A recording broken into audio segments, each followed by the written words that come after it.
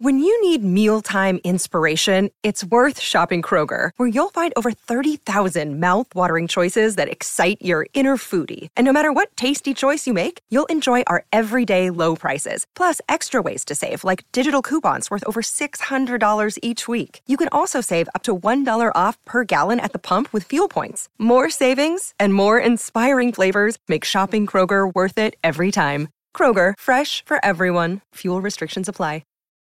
Look, Bumble knows you're exhausted by dating. All the, must not take yourself too seriously, and 6'1" since that matters, and what do I even say other than, hey? Well, that's why they're introducing an all-new Bumble, with exciting features to make compatibility easier, starting the chat better, and dating safer. They've changed, so you don't have to. Download the new Bumble now. This is Famous and Gravy, the show where we study famous lives for the secret sauce to a satisfying life. Now for the opening quiz to reveal today's dead celebrity. This person died 2016, age 82. He was an unlikely and reluctant pop star, if in fact he ever was one. Okay, reluctant. That's it? That's it. Someone who was reluctantly maybe famous and died? Not Jesus. After a sojourn in London, he ended up living in a house on the Greek island of Hydra, where he wrote a pair of novels. Lee Iacocca. Oh, not Lee Iacocca, but I love that guess. He was 33 when his first record was released in 1967. Why did I think we were talking about an author? Did you say writing?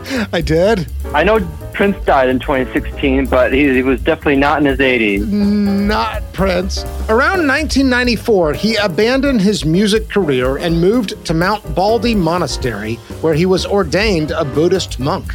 I think Cat Stevens is still with us. Ah, great guess. Not Cat Stevens. In the early 1970s, his record company concocted an advertising campaign where they called him, quote, the master of erotic despair. Oh, good Lord. Tom Jones? Not Tom Jones. His best-known song is a majestic, meditative ballad infused with both religiosity and earthiness. Hallelujah. Oh, Leonard Cohen? Leonard Cohen? Was it Leonard Cohen? Leonard Cohen. Today's dead celebrity is Leonard Cohen. Now listen, if you just nailed, the lyric of the future to the church door, it'd be a very dismal little document, but this lyric is married to a hot little dance track, and the dance track is married to a sinister little funny lyric, but the lyric dissolves into the music, and the music dissolves into the lyric, and you're left with fresh air. You're left with a sense of invigoration. It's a kind of psychic refreshment.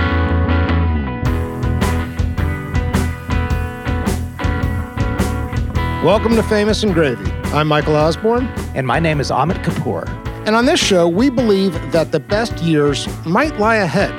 So we choose a celebrity who died in the last 10 years and review their quality of life.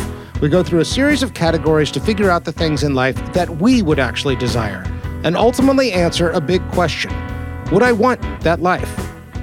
Today, Leonard Cohen died 2016, age 82.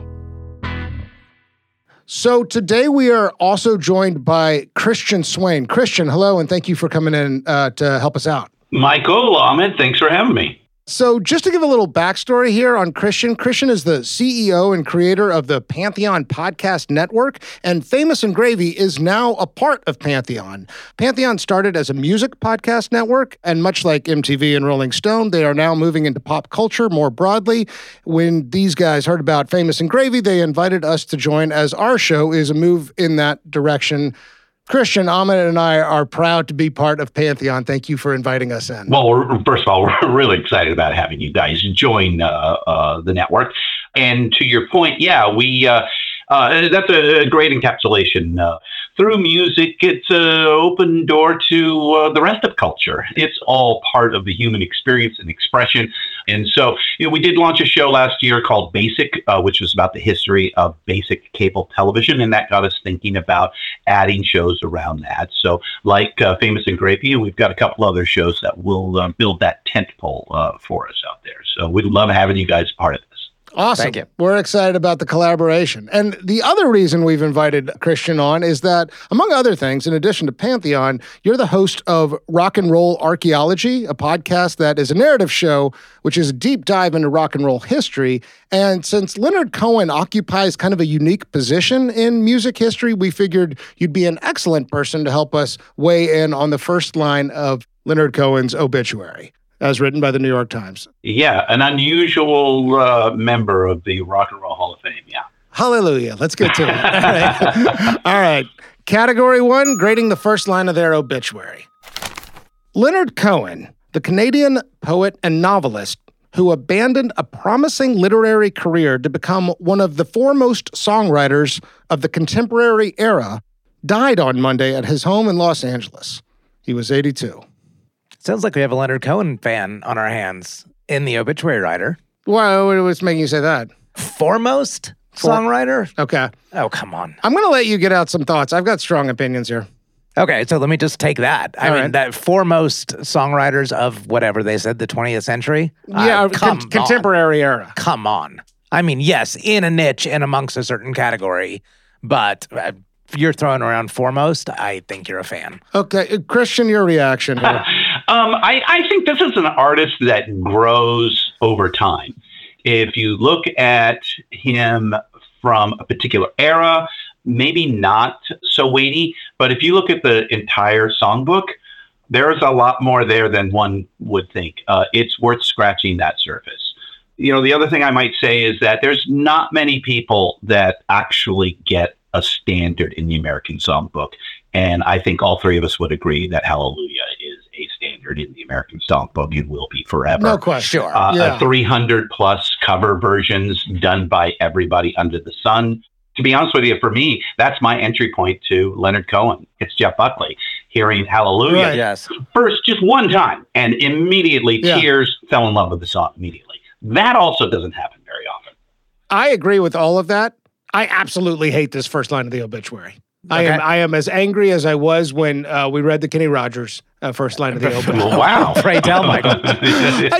He doesn't tell me anything. Leonard Cohen, the Canadian poet and novelist, yeah, okay, kind of, who abandoned a promising literary career to become one of the foremost songwriters. This is not what we know him No, for. correct. Like, there's no what you know him for in here. I mean, if you go on and read the rest of the obituary, it is a compelling read, as is every biography and summation of Leonard Cohen's life. But I also think, first of all, a lot of people don't know him. You know, songwriter, I think, is the right label for who he is and what he is. And I'm not so mad at the references to him being a poet and a novelist, but I feel like you got to figure out a way to mention Hallelujah in here. Totally. That song is next level famous. As you mentioned, Christian, 300 different people have covered it. Dylan, John Cale, Buckley, Yeah. Bono. I mean, it goes on and on in terms of Justin Timberlake's on that. Oh, list, it for shows fuck's up in sake. like every third Hollywood production, you know. Totally. So. I mean, and every other episode of American Idol. How can you not call attention to that? I mean, you know, it tells me there's a storied, interesting life, which we're going to get into, but I don't think this does him justice. And I don't think it gets the news of his death across. Christian, how would you describe him to somebody who doesn't know him? I personally would have left the literary career off to start with because it's sort of promising, but it runs into some problems pretty quickly in his 20s, mostly due to the advent of the Depression coming on, which we'll talk about, I'm sure. So I might have left that part out and focused more on the fact that he was a contemporary songwriter to somebody like Dylan or Gordon Lightfoot and people like that. I mean, he comes up about that time. I also find it really interesting that he doesn't release his first album until he's 33. Highly, highly unusual. I can only think of one other artist that fits in that category, and that's Bill Withers, which is a project that I'm working on right now. But he's like this undiscovered vein. That Hallelujah is like that little gold nugget that's just sticking up that you dig into, and then all of a sudden you start digging in, you're going, oh my God, this guy is super deep. I think that's really important because there is like an impassioned, devoted fan base right underneath the surface who I don't think like rejects Hallelujah as the entry point to that music, but there is so much more that maybe you don't know about. Let me add one thing that I would put in there is he's more inspirational to other artists. I think that would have been something that I'd put in the obit. 100%. He is a singer-songwriter like John Prine. Yeah. John Prine's a great example. Yeah. Yeah. Amit, well, here's the other thing that's driving me crazy. I'm going to throw this back to you, Amit. There's like very little adjectives here. You know, there's nothing like romantic or heartfelt or... And that's what this guy was so about. I mean, he's the original emo. My God! The emotions are on the sleeves. Yeah, he deserves it. There's nothing about that that is descriptive of his character or of his unique gifts as a creative, as an artist. Yes. And so I read this and I was pissed off, man. I'm infuriated. Yeah, I mean, I see. You're making me angry now. The fury in your eyes. All right, I'm ready to give my score. I know you are. I'm going 3. 3! I thought I was going to do 2. Is this an all-time low? I think I might have given Kenny Rogers a 3 too. Okay. But this is a 3, man. They could have done so much more. He's also 82. They must have known he was going to die pretty soon. Like, there was time to work on this and do better. He'd actually been talking about it with the release of his album that had only come out a month before. So he was like, I'm ready to die. I'm dying soon. Exactly. You saw what happened to Bowie earlier this year. I'm on my way. Yeah. I'm putting out an album. I'm just letting you know. Yeah. So, and it's the perfect album to die with. Yeah, that's right.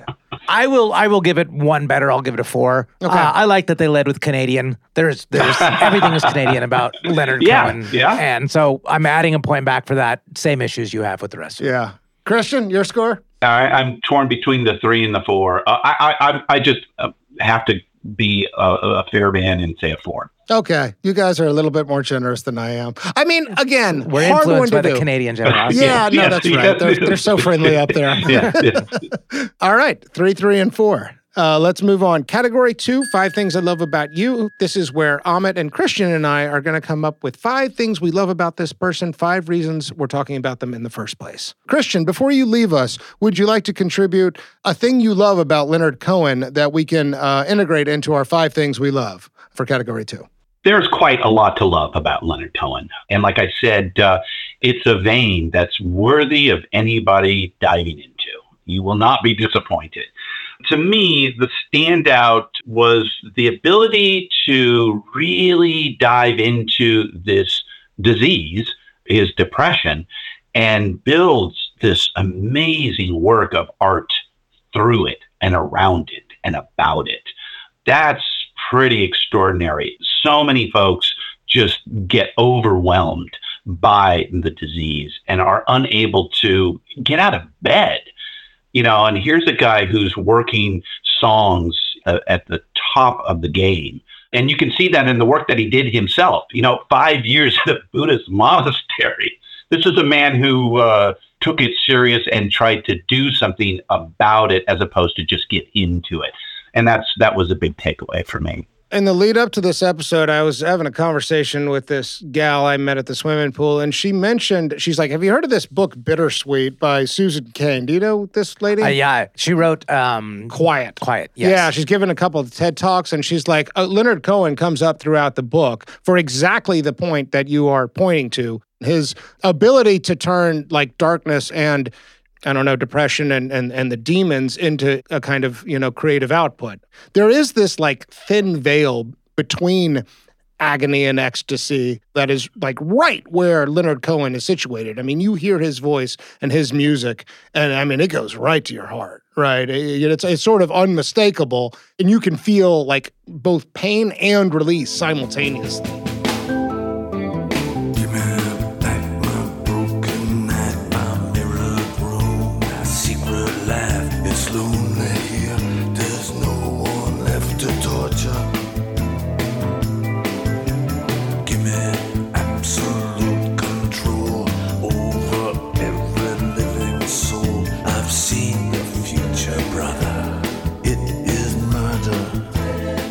That's what he was known for in his songwriting was sex, spirituality, and violence. which I think is in the New York Times obit down below. Not in the first line. Not in the first line. Maybe they should have led with that, huh? Now you have my attention, goddammit. All right. Well, Christian, I think that's an excellent thing, one, to contribute to our 5 things we love about you. I could help. Thank you again for making time to join us on this, and we'll link to Rock and Roll Archaeology and everything else in the show notes. And thanks again for inviting us into Pantheon, man. We're really excited to be part of this community. Very excited to have you. The pleasure's all ours. Rock and roll. Awesome. Yeah. Thank you. Love it, man. All right, guys. All right, Amit, I have something I'm chomping at the bit to offer for thing number 2. Then by all means, you have my permission. I think you're going to like this. Do you know who Jonathan Goldsmith is? The most interesting man in the world? I think Leonard Cohen is my number 1 nominee for the Jonathan Goldsmith Most Interesting Man in the World Award. He is the life of parties he has never attended. His blood smells like cologne. He is the most interesting man in the world. You're so happy that you came up with the title. Okay. This is why I was so frustrated with the first line of the obit. It didn't begin to get into the intrigue of this man. He's the most interesting man I've ever read about or heard. Okay. No way I can do it justice. No way we're going to be able to do it justice in this episode. But I've chosen a couple of key moments to highlight this. Leonard Cohen happened to be in Cuba on the day of the Bay of the Pigs invasion. He barely got on an airplane and got out of there. He jammed with Jimi Hendrix and had a brief love affair with Janis Joplin, Joni Mitchell, and we'll get into his love life later, but it is storied and fascinating. This is one of my favorite stories. Much like Johnny Cash played prisons, Cohen liked playing mental hospitals. There's a story about him playing one in Napa. He's with Michelle Phillips, who's from the Mamas and the Papas, who had just married Dennis Hopper. Leonard Cohen and Dennis Hopper take acid on the way up to the mental hospital. It kicks in right when they pull up. Dennis Hopper gets out of the limo, sees a bunch of people like mental health patients, and freaks out. Dennis Hopper goes and hides in the limo while Leonard Cohen plays to the mental health patients in wine country. This is somewhere in the 60s. There's this crazy story about Cohen getting coffee with Dylan in the mid-'80s, where Dylan says, "You are the number 1 songwriter of all time." Cohen happened to attend the 1992 Oscars, where Unforgiven won with Rebecca De Mornay, but he did not want to be there at all. He was writing The Future, one of his albums, in 1992, and watching the LA riots right outside his window. Oh my God, this man's journey is insane. He is the most interesting man in the world. Okay. This is the tip of the iceberg. All the stories about Cohen, we're not going to be able to get in there. But the way he's a journeyman, not just like cavorting with celebrities, but actually interesting places at apex moments in time. It's sort of amazing that he's sort of just lurking behind the scenes for, 5 decades, 6 decades. Yes. Lurking behind, but so in it. So in it as well. Point is. Okay, great. I'll take it. Most interesting man in the world. I can't wait to see how that plays out in the end. All right. Thing number 3. I love it. Thing number 3, freedom of religion. So well done. We've hinted at it already. He's perhaps best known for living as a monk in a monastery for 5 years and actually becoming an ordained monk. Yes. His last name is Cohen. He is of Jewish descent. But also Cohen is like of a priestly nature, right? Yes. So, but he remained Jewish throughout his life as well. But he had what he's done is basically, I think Judaism was his grounding throughout his life, but he extracted what he wanted to from every religion. Yes. So not only becoming a monk, he was a big fan and reader of Jesus. He dabbled in Scientology, and it seems like he picked and chose what works for him while staying grounded in his own singular one. And I think that's a beautiful way to go through it. Freedom of religion. Completely agree. This idea of take what you love and leave the rest behind when it comes to spirituality and when it comes to exploration of the origins of the universe and the insides of the soul and God or whatever. You reference the Buddhist monastery. I mean, he had been going up there for years, but in the 1994 or so, 1995 maybe, he shaves his head and commits to being an ordained monk. Yes, for 5 years. For 5 years, he is in service to his mentor. So I didn't mention that in the Jonathan Goldsmith Award, but isn't that something that you kind of fantasize about? Like, maybe I'll get to a point where I just shave my head and join a monastery. I was thinking about it in the shower this morning. And right. And no, but who does it? Yes. Who does it? He actually made good on that. Yeah. And then the book I read about him, when he leaves the monastery, he actually goes from Zen Buddhism to core Hinduism. And it's after that he says his depression is lifted. So, I mean, this is a man who was like searching for it out of, I think, desperation, which we'll get into. Yeah. But then also kind of finds a solution in a way. And he doesn't commit to being a Hindu. He retains his Jewish faith. But it is only through freedom of religion, as you put it, incorporating tools and pursuing from as many angles as possible, that he ultimately finds relief. So it's not just freedom of religion, but it's also like release. You know? And I think the grounding is critical here, and I want that to be a key part of the point, is it's not just searching around and picking what's choosing. He remained grounded in the faith that he was born to, like read even scriptures throughout, like in concerts, even throughout his last years. Yeah. So there was a grounding, but there was a searching beyond. And I think that's a very interesting combo that we haven't come across very often. It also like helps understand the song Hallelujah. Because Hallelujah is in some ways, I mean, it feels like borderline religious, but it also feels available to everybody. Yep. You know what I mean? And it's incredible that it's played both at weddings and funerals, right? That it's used in both a moment of sorrow and a moment of triumph. Yeah. There are very few songs you could point to in the world that qualify for those two circumstances. The only parallel I can think of is the actual idea of tears. Yeah. The only thing that exists in sadness and in joy. There's a blaze of light in every word. It doesn't matter which you heard, the holy or the broken. Hallelujah. Hallelujah.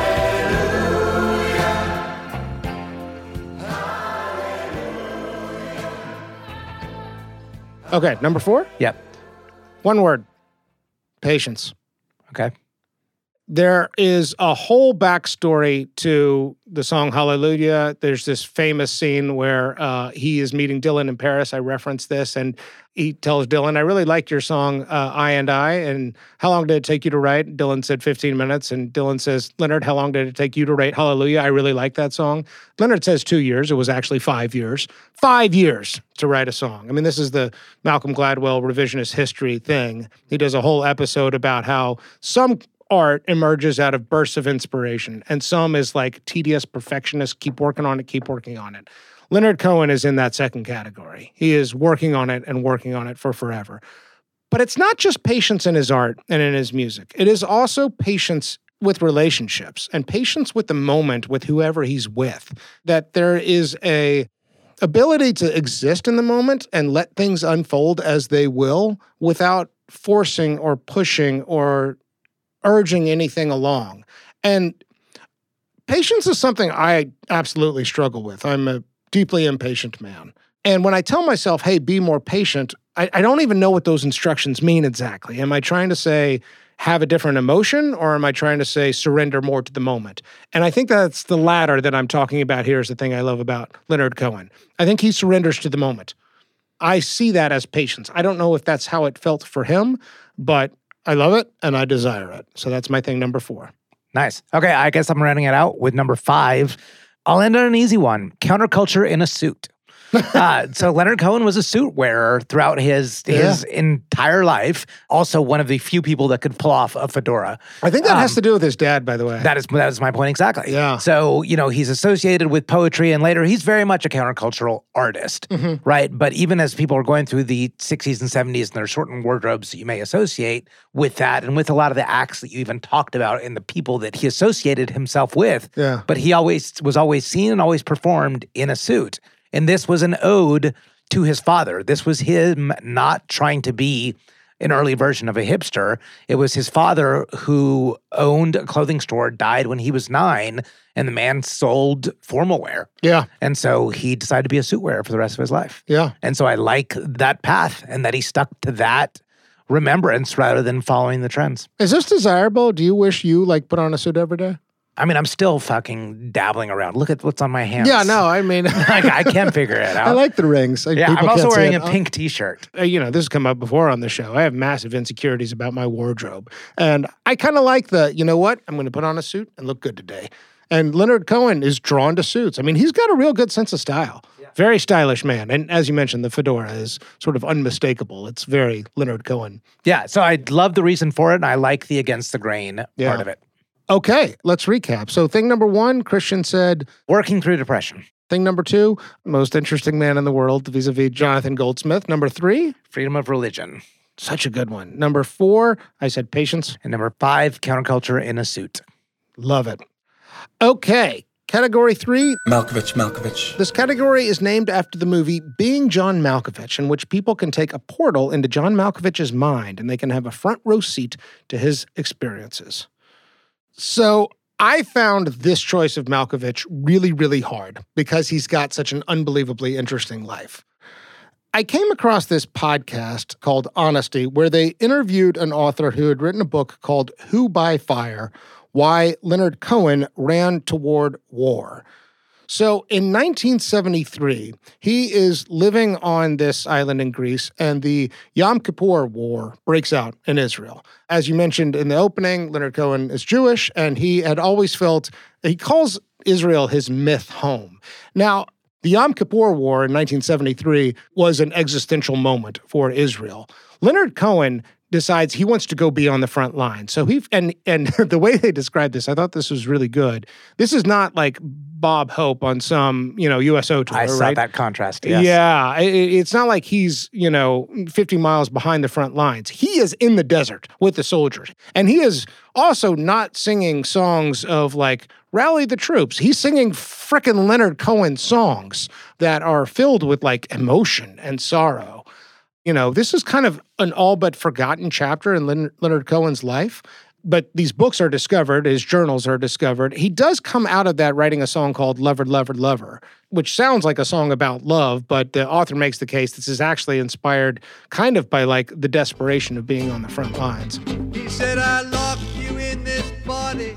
I meant it as a kind of trial. You can use it for a weapon or to make some woman smile. Yeah, lover, lover, lover, lover, lover, lover, lover, come back to me. He didn't make a whole lot of fanfare around this. He didn't bring cameras. He didn't really tell anybody other than his partner at the time. And by the way, he had a baby. His first child was born, his son. And something pulls him towards war. Why do you need to see and experience war and feel, play music for men who may be about to die? Many of them do. And see blood, guts, destruction, all of it. Before the Yom Kippur War, he was thinking about giving up music. And then afterwards, he comes out and has this sort of renewed love for it. Something mysterious happens in this moment. And I don't understand it. And I honestly have a hard time understanding Leonard Cohen. But I wonder how that comes into focus and clarity for him, because he does describe it as a place where he finds focus and clarity and clearness of vision in terms of what he wants to do creatively. So I'm curious about that, and that's my Malkovich moment. Okay, good one. I'll offer a theory is I think a guy like him that's experienced at that point a lot of depression, a lot of darkness, wanted to feel something. Yeah. And so he goes to where there is perhaps the... There's an immediacy there, I think. I think that there is everything's in the present there. And I think that part of what, the disease of depression, I was really glad Christian used the phrase disease of depression, I think is struggles with the presence. Correct. Struggles with the present moment. I think proximity to life and death also is I think he wanted to just be present in that. And witness that. Yeah, I think that sounds right. And kind of just back up a few steps from his mind and realize that duality of existence. Yeah. I like your theory, and I think it goes some distance in terms of explaining what that's about, but there's more there that's mysterious to me. Totally. All right, what do you got? Okay, so 2009, there's so much to this story. So I think we'll get into this in net worth, but he essentially went more or less broke a few years prior. Yeah. So he has to go back on tour. He hasn't toured, I think, in 17 years. And he's on this world tour, which went from 2008 to 2010 approximately, but 2009 was the big touring year. A big component of this tour is being in Europe. So on September 18th, 2009, he plays a concert in Valencia, Spain, his second to last concert in Europe of that leg. And while singing Bird on a Wire, he faints on stage. Yeah. And collapses on stage. The show ends. The media all reports it. Leonard Cohen collapses on stage. Some sort of stomach illness, could be food poisoning. Who knows? The man is 74 years old. They're speculating this is the end of the tour. This is possibly the end of Leonard Cohen even touring. Yeah. He recovers, has the resilience to go back and close out the tour and play his final show in Barcelona 3 days later, September 21st, 2009, which is also his 75th birthday. And he shows up to the concert, and we'll link some YouTube footage to this, walks on stage to the crowd singing happy birthday to him.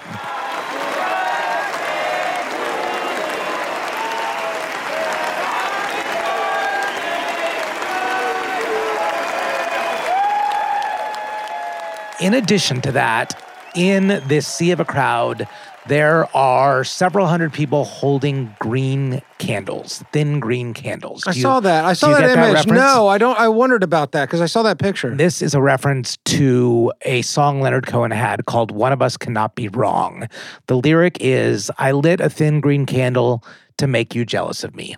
We can go into the backstory of that song, but I don't even think that's necessary. I think that lyric is good enough. So these hundreds of people are lighting green candles, singing happy birthday to Leonard Cohen, who nearly died and had to end his career 3 days prior. They're holding up a symbol that says, I admire you. Here's a man who built a career off 75 years, dark, melancholy depression, staging his comeback within a comeback. I want to know, did he recognize how much he was admired? I gotta say, the last 10 years of his life are about as good as it gets. Like, there is this triumphant tour and like final celebration of who he is, as well as, kind of mentioned this earlier, his darkness and depression lifting after years in the monastery and then a few trips to India. I believe he did. I believe he's able to take those lessons to heart. What an unbelievably beautiful moment, Amit. Yeah, he didn't comment specifically on it, but members of his band said they all wept. I'm about to weep, man. I'm about to weep. That is beautiful. That is beautiful. Let's take a break. Okay. Hello, Pantheon Podcast listeners. Christian Swain here to tell you more about my experience with Raycon earbuds. Our family now has 3 pairs of Raycon earbuds around the house, and my wife just grabbed a pair of the Headphone Pros to replace some headphones from a company that was double the price. And yes, she loves them. Now, if you haven't pulled the trigger on a pair of Raycons, or even if you have, but you're in the market for another pair because they're just that good, well, now is the time to check them out, because they just launched their upgraded model of the best-selling everyday earbuds. With Raycon's upgraded everyday earbuds, now you also get active noise cancellation, ergonomic design, and multi-point connectivity that lets you pair with 2 devices at once. New quick charge function, 3 customizable sound styles, plus awareness mode. Available in a variety of vibrant new colors to complement any and all skin tones. I even have a pair of earbuds in a cool green color. I have tried just about every earbud known to humankind, and these Raycons are fantastic. Seriously, if you've been wanting to check out Raycons, there truly is no better time. You're going to ask yourself why you didn't check them out sooner, and Raycon offers a 30-day happiness guarantee. So what are you waiting for? Go to buyraycon.com/Pantheon today to get 20% off your Raycon order, plus free shipping. That's right, you'll get 20% off and free shipping at buyraycon.com/Pantheon. buyraycon.com/Pantheon. Hey, Famous and Gravy listeners, Michael Osborne here. I have a podcast I want to tell you about. This one is near and dear to my heart. It's called Sound Judgment, and it's all about what it takes to become a beloved podcast host. Amit and I were actually interviewed for Sound Judgment. The episode is called How to Make Serious Topics Fun. We were thrilled to be part of this show because the whole podcast is excellent. Elaine Appleton Grant goes behind the scenes with today's great podcast hosts to dissect episodes and show how creators make audio storytelling magic. The show is targeted towards podcast creators, but it's a great behind-the-scenes look. And I think if you like Famous and Gravy, or really if you love podcasts overall, I really recommend Sound Judgment. Part of what makes it so special is that Well, first of all, it's a great place to find new shows. But second, it's just a fun behind-the-scenes exploration of what makes great audio storytelling work. So Amit and I's episode is definitely worth checking out. I really recommend you check out the whole back catalog. Very thoughtful conversations. I think you'll enjoy it. We'll link to it in the show notes. Sound Judgment. Check it out. Okay, category 4, love and marriage. How many marriages? Also, how many kids? And is there anything public about these relationships? Okay, this one's fun. Most interesting man in the world. Yeah, no marriages. Yes. Not one. Came very close a few times. He was engaged to Rebecca De Mornay. Oh, they did get engaged. I didn't realize that until I read the biography. Of the hand that rocks the cradle. That's correct. Well, I knew her more from Risky Business. I just remember she was hot when we were Yeah, we were just oh my young. God, yes. We were young and she was Yeah, I mean, beautiful. yes, absolutely. And okay. The other woman, I think there's a lot to talk about here, but he did have a kind of common law arrangement with Suzanne Elrod. This is not the same Suzanne as another famous song of his, Suzanne. But they had 2 children. I mentioned this earlier. They're both born in the 70s, and he had 3 grandkids. It also does sound like he continued to be involved in he was absolutely involved in their lives. I mean, his son becomes his producer later, yes. And is also a musician in his own right. I think he's also taking care of Suzanne as well, or is supporting her financially, in addition to the 2 kids. And he does have 3 grandchildren. It is worth saying that he is a famous ladies' man. We mentioned Janis Joplin, Joni Mitchell, Rebecca De Mornay. There are many other romantic affairs throughout the years. Correct. If these are the famous ones, Lord knows. Yeah, I mean, there's another much. kind of love of his life. Marianne described, this is before he takes the turn towards music. In the early 60s, he buys a house on a Greek island of Hydra. That's where he meets Marianne and her young son. And did you come across this email exchange that he had with her at the end? No, she's about, this is worth referencing. Marianne is described as a muse, and he gets word shortly before her death that she's nearing the end, and he sends her a note, says, and he hadn't seen her in 40 years, "Well, Marianne, it's come to this when we are really so old and our bodies are falling apart, and I think I will follow you very soon. Know that I am so close behind you that if you stretch out your hand, I think you can reach mine." This is 50 years after their relationship. More like 60 years after their relationship, and they haven't seen each other. And the way the story is told, Marianne's friend reads this to her. She smiles and sets it aside and dies a day later. One thing that's crazy remarkable about Leonard Cohen's love life is that, almost without exception, all of the women he has affairs with speak very fondly and very highly of him. He remains at least cordial, if not friends, with almost all of them. Yes.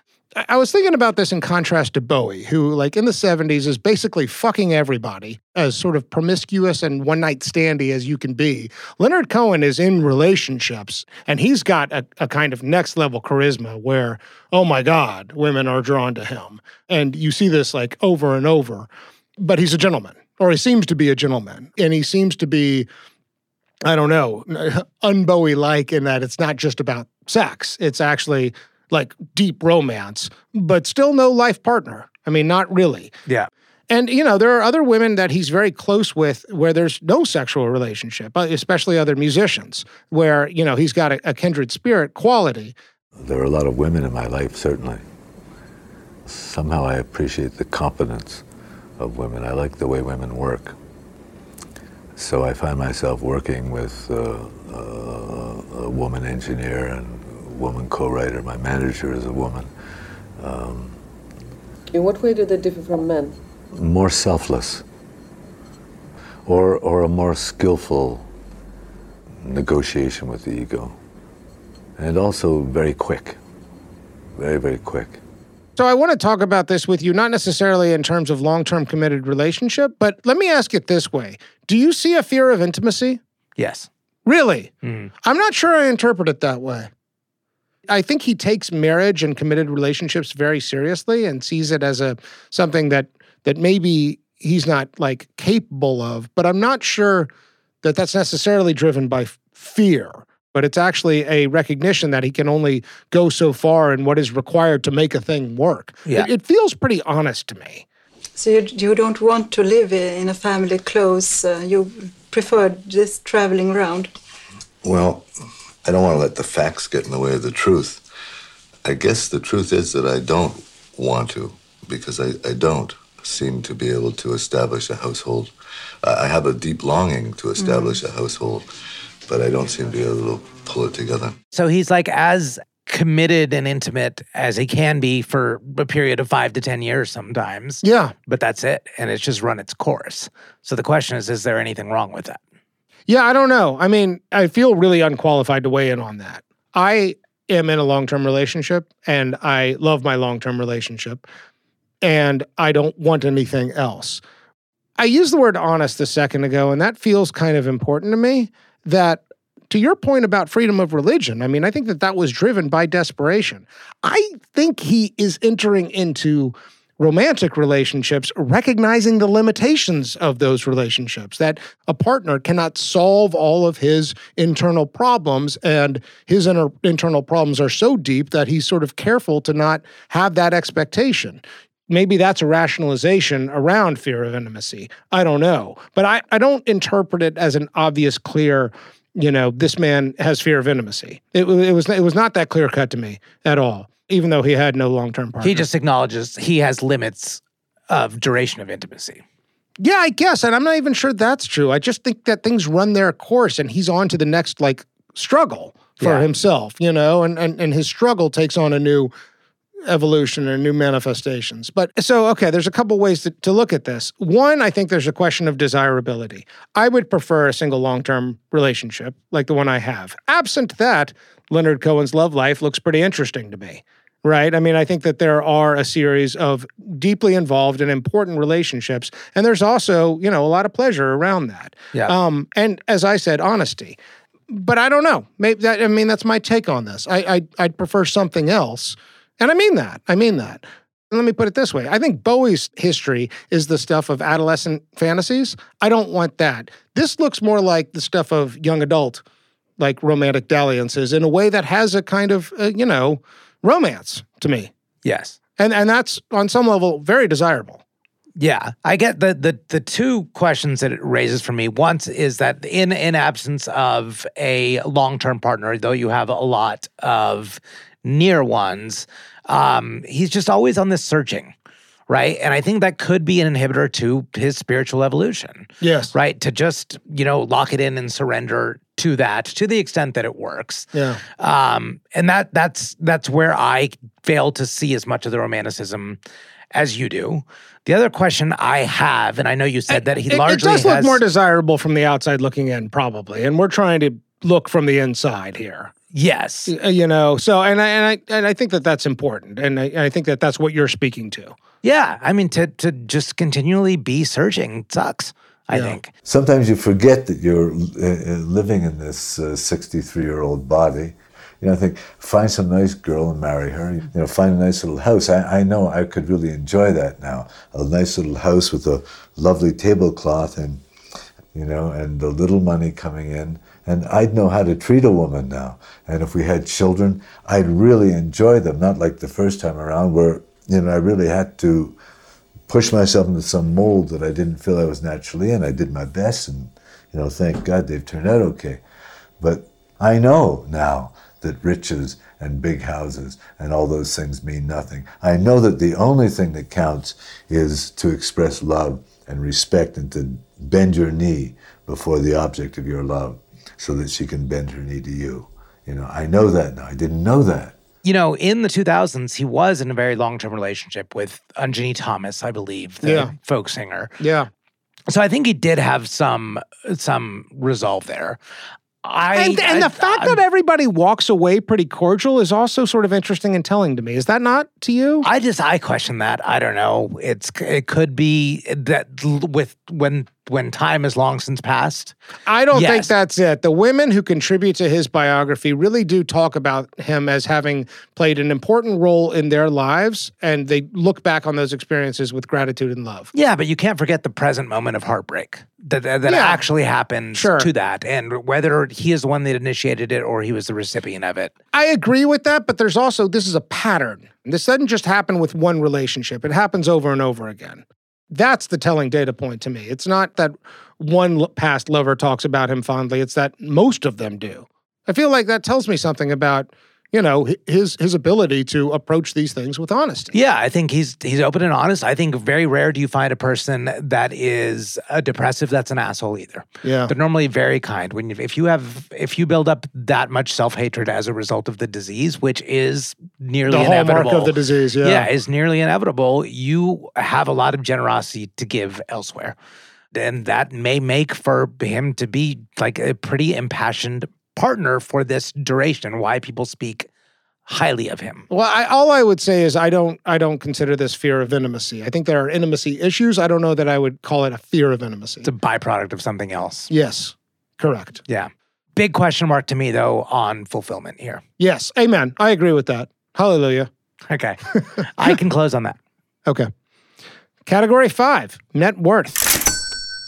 See what I saw? Yes. 10 million. Michael's favorite 10 million number. So I think this is where we need... But I like this 10 million. I like this 10 million more than most other 10 millions. Yeah. You so tell let me the take story. a stab at taking the story. So we talked about him going into the monastery in the 90s. Yes. While that was happening, his manager, also former lover named Kelly Lynch, managed to basically steal all of his money.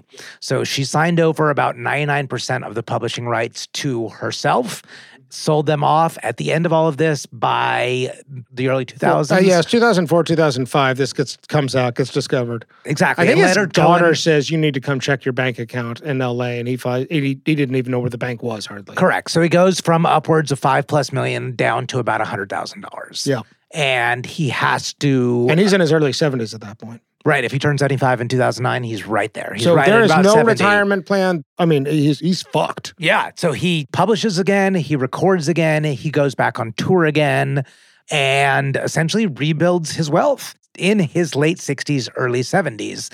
A statistic I liked in 2009, the tour, the same one that he collapsed in Valencia. Yeah. That tour he earned $9.5 million on, which placed him on Billboard's Touring Artists of 2009 at number 39. I saw that. Which is pretty impressive for a guy like Leonard Cohen. Yeah. What it looks like to me, he discovers this has happened. This is at around the same time that his depression lifts, or so he claims. And it looks honestly. I mean, it looks genuine that he is brighter, present, experiencing gratitude and smiling around this time. Like the years of suffering from depression have finally lifted, which is not a story you hear all that often. And it's at the same time he realizes, shit, I'm broke. Yes. And I've got one thing I can do. I can go on tour. And he calls a couple of old friends. He's like, I think I got to go on tour.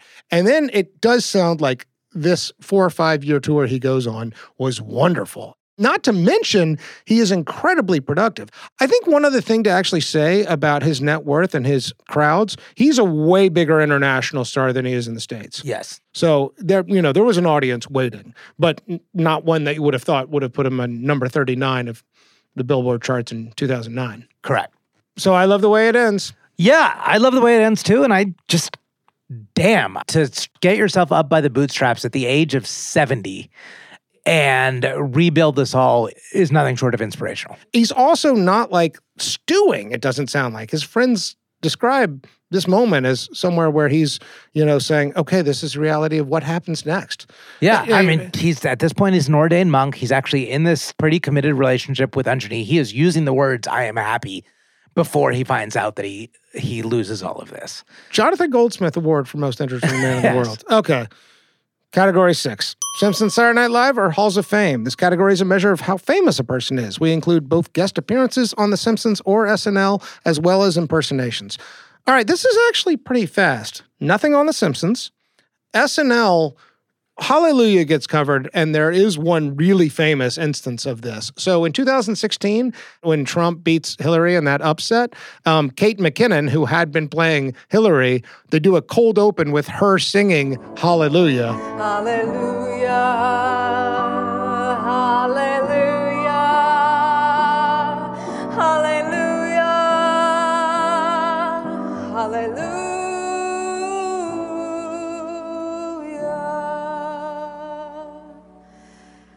I'm not giving up, and neither should you. And Kate McKinnon had to learn this song on piano. And you watch it, she gets like teary. I got teary. I remember watching it. Yeah. Okay. Nothing on Arsenio Hall. And he is in the Rock and Roll Hall of Fame. As Christian said. Yes. So, I don't know. I think that makes sense. That's about as famous as I would have placed Leonard Cohen. Yeah. He is a niche artist, and he's an artist. And those that do like him within that niche love him. Yes. So I liked how they opened the obituary with Canadian. Yeah. So he did receive the Commanders of the Order of Canada, which is the Canadian equivalent of being knighted. Oh, wow. All right, category 7, over under. This category, we look at the life expectancy for the year somebody was born to see if they beat the house odds and as a measure of grace. So the life expectancy for a man born in Canada in 1934 is actually not obvious. Somewhere around 60, 61. Leonard Cohen died at 82, so about 20 to 21 years over. I also think next level grace. Yeah. I think I'm in that good period. I think it was Tennessee Williams said, life is a fairly well-written play, except for the third act. But for you, it was the best so far. Well, so I'm probably in the most graceful period that I've ever experienced, before the onset of the unpleasant destruction of the body, which is inevitable. They talk about him in his 70s on this final tour or series of tours, literally skipping across the stage. Yeah. I don't know a lot of 70-year-olds skipping.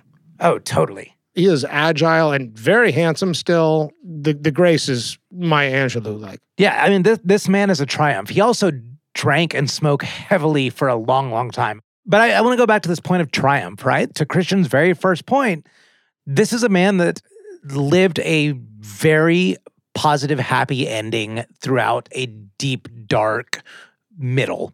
Yeah. Hallelujah. Right? Yeah. All right, let's pause.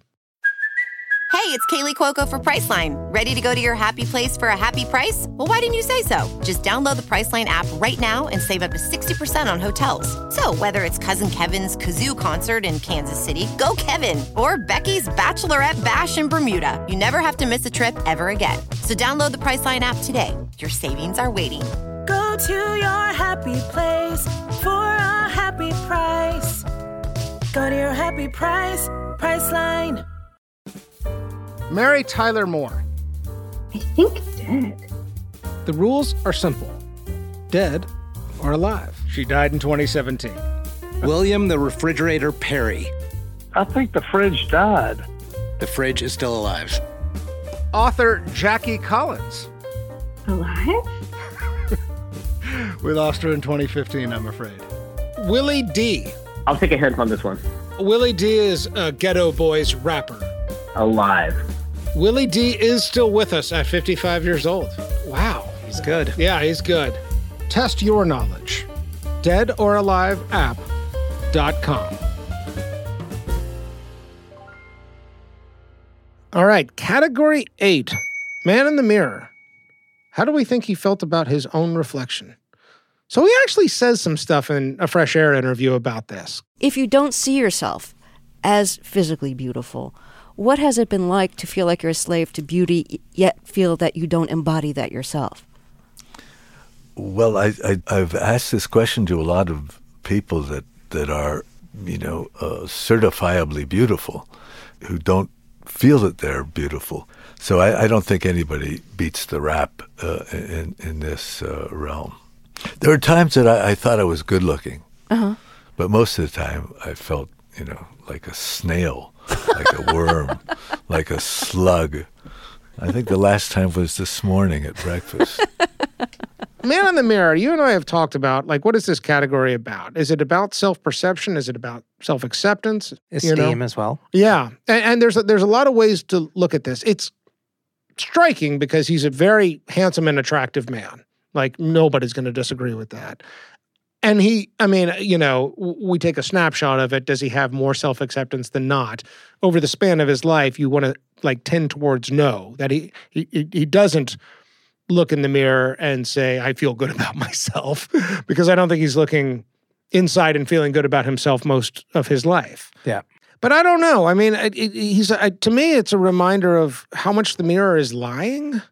That we ever look into any mirror and hope to find something truthful about ourselves. Yeah.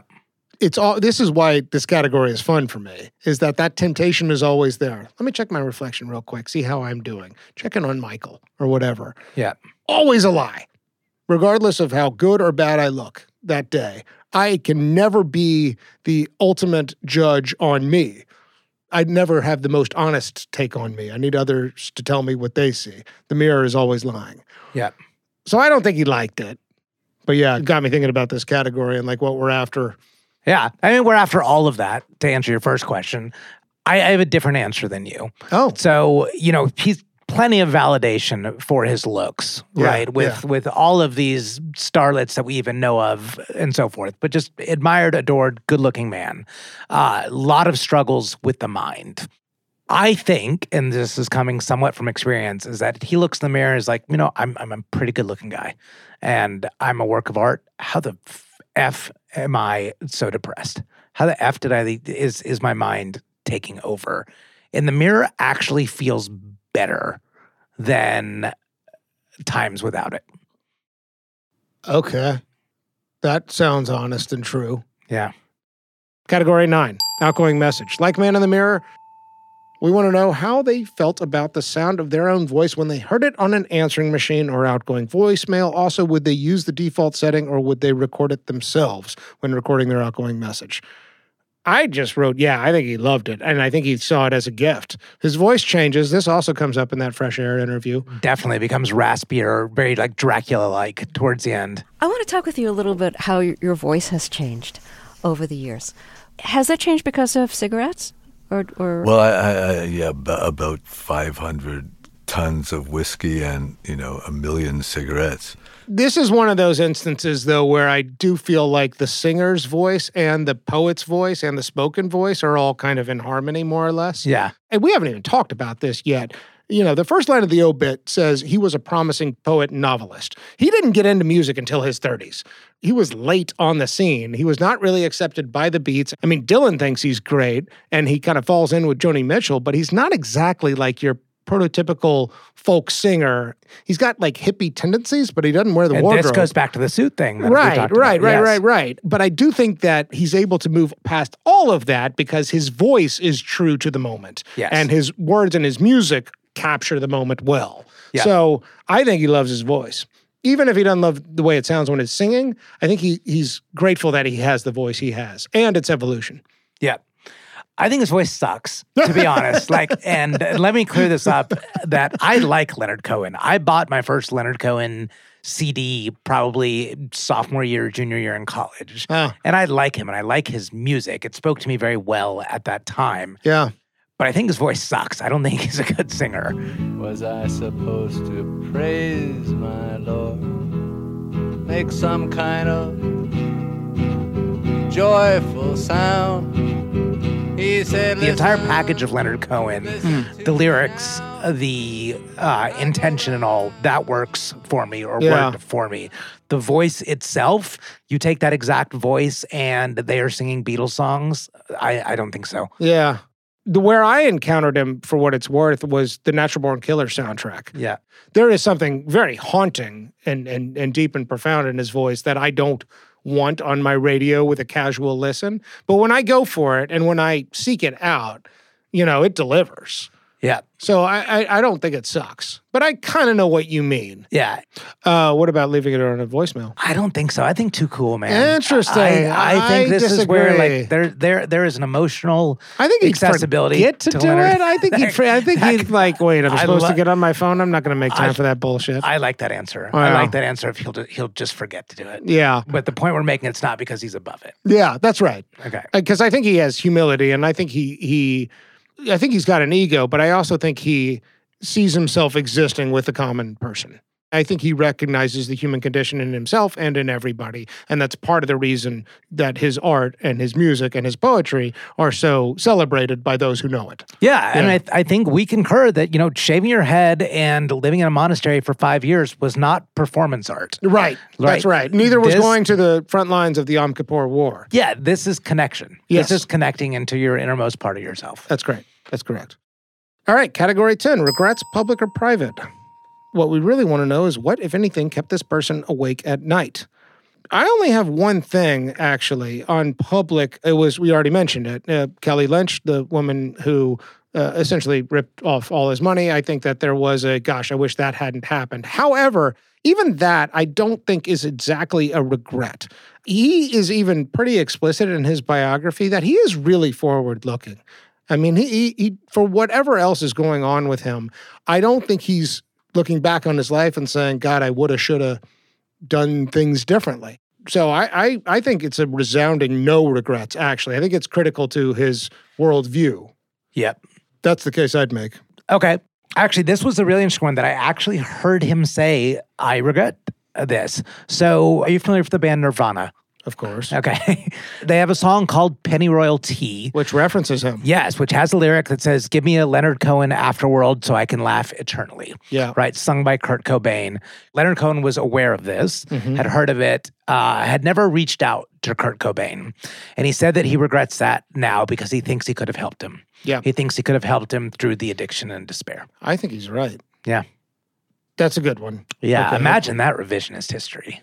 Talk about the most interesting man in the world of like, if we redid this world and Kurt Cobain never faced the tragedy that he did. This is the thing, though, and not to get too frickin' dark on it, and maybe this is a good segue into Good Dreams, Bad Dreams. This is not about personal perception, but rather does this person have a haunted look in the eye, something that suggests inner turmoil, inner demons, or unresolved trauma? I think, yeah, he has a haunted look in the eye. I don't think we really have to debate this one. But to your story about Kurt Cobain, it is kind of miraculous, frankly, that given the depths of despair and the creative struggles and everything in Leonard Cohen's life, it's a little miraculous to me that he never took his own life. Totally. And that's why Okay, and so and let me finish the thought, and then I want to hear your reaction. While he was not able to reach Kurt Cobain in time, I really wonder if there are other musicians, poets, and struggling artists for whom they did have an interaction with Leonard Cohen, and he said, there is salvation. Yes. There is a way forward. We don't know, but I wouldn't be surprised if Trent Reznor, or if, he is in a unique position to make an approach to somebody and say, creative catharsis is real. Yes. And spiritual pursuit and freedom of religion is available to you. And you do not have to end it. And I see your genius and I see your pain. We don't know, but that wouldn't surprise me at all. Unquestionably Bad Dreams. But I also think that maybe he's a savior. Who knows? Yeah. We remember tortured people, especially these highly profile tortured people. Robin Williams as well. Philip Seymour Hoffman. Yeah. Correct. But these Leonard Cohen triumphs are so important. Yeah. These stories are so important because you don't hear them. The depths of what this man went through in his head, I think just as bad as all of these people that we just mentioned. And for people who've experienced acute clinical depression, the problem is getting to the next moment. The room tilts, you lose your balance, and you're incapable of coherent thought. Have you been that bad? Yes, yeah.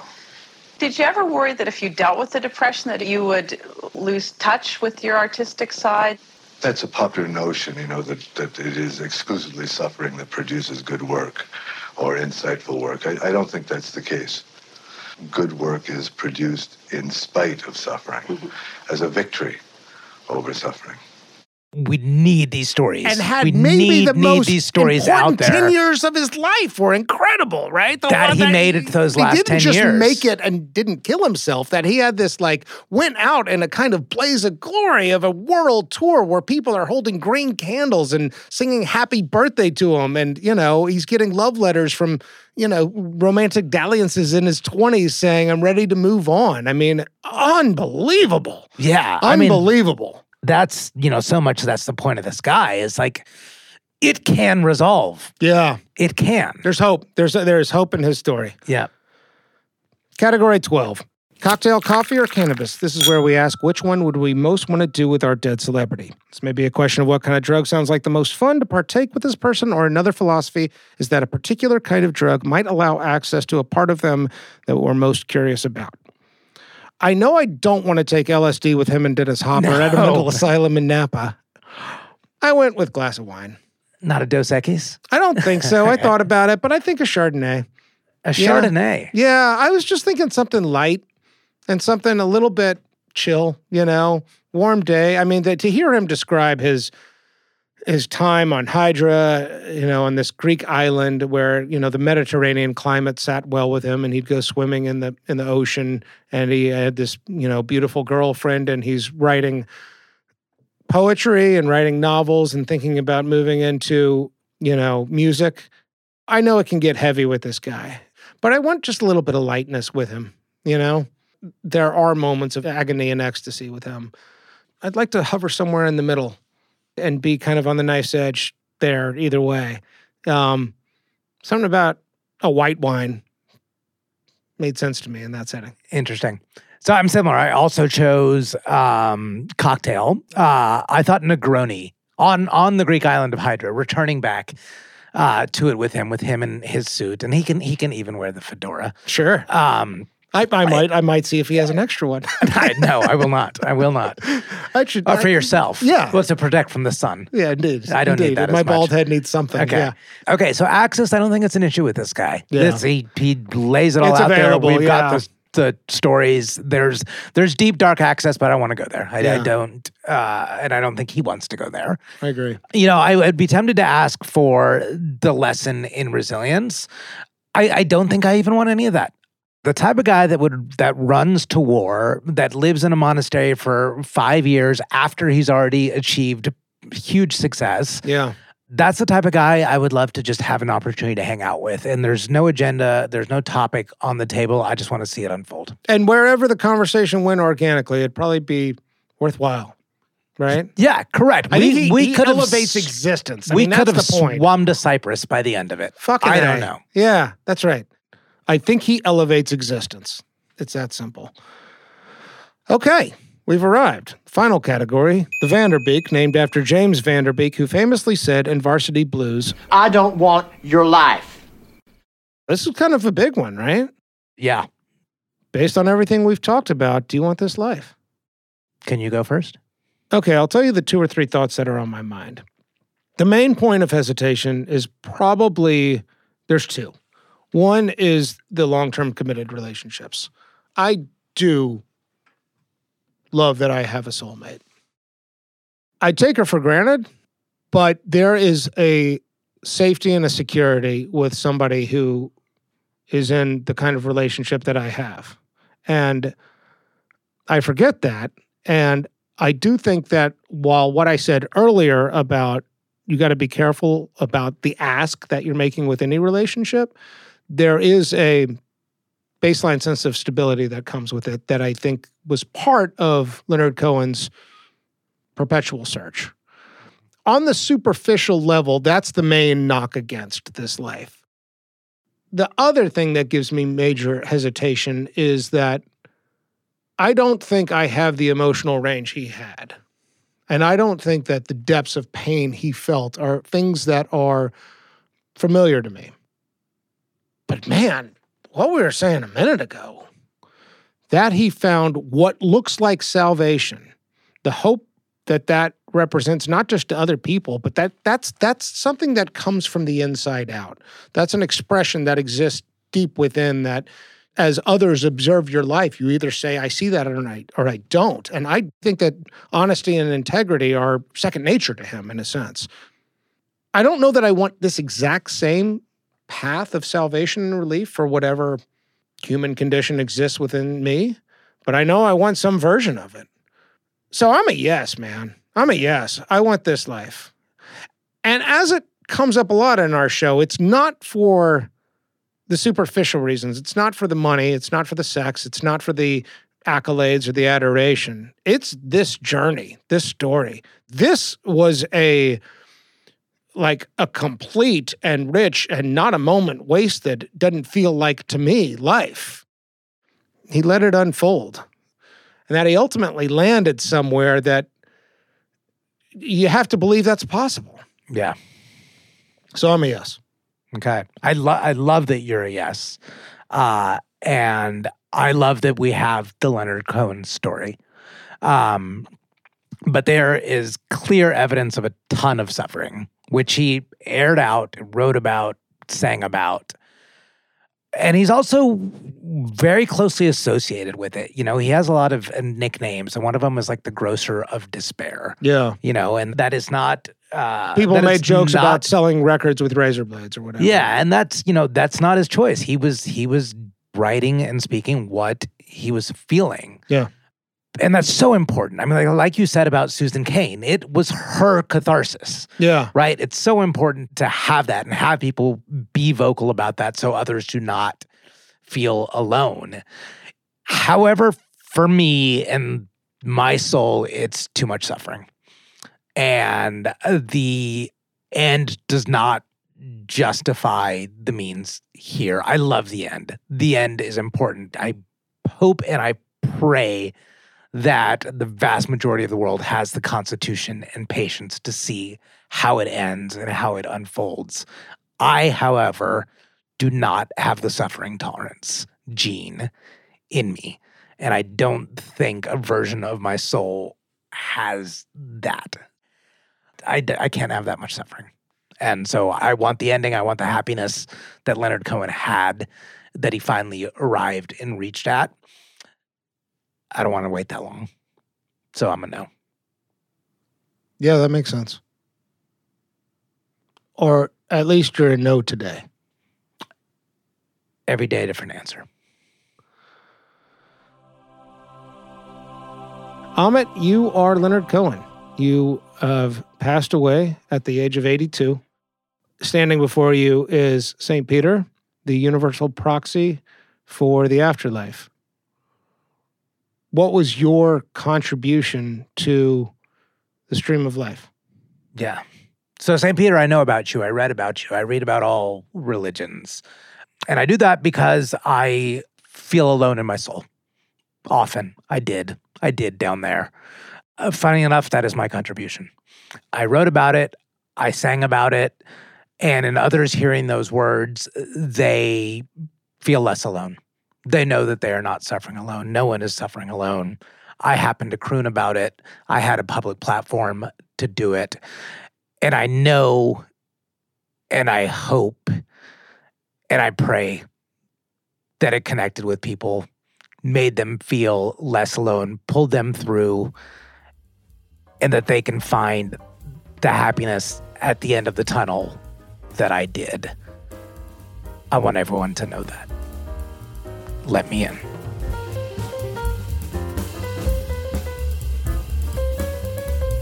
Before you leave, Famous and Gravy listeners, if you are interested in participating in our opening quiz where we reveal the dead celebrity, then please send us an email. You can reach us at hello@famousandgravy.com.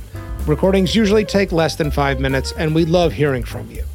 Otherwise, thank you for listening to this episode. If you're enjoying our show and you don't feel like emailing us, please tell your friends about us. You can find us on Twitter. Our handle is @famousandgravy. We also have a newsletter which you can sign up for on our website, famousandgravy.com. Famous and Gravy was created by Amit Kapoor and me, Michael Osborne. This episode was produced by Jacob Weiss. Original theme music by Kevin Strang. Thank you again for listening. See you next time.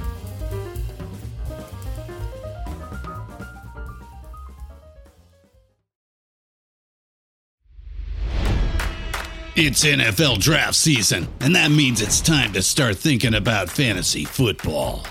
FantasyPoints.com features industry-leading experts and prognosticators using proprietary hand-charted data to help you score more fantasy points. FantasyPoints.com is the place to go for whatever kind of fantasy football you play. Whether you play fantasy football, daily fantasy sports, or do a little bit of everything, Fantasy Points has the meticulously researched content to guide you to victory.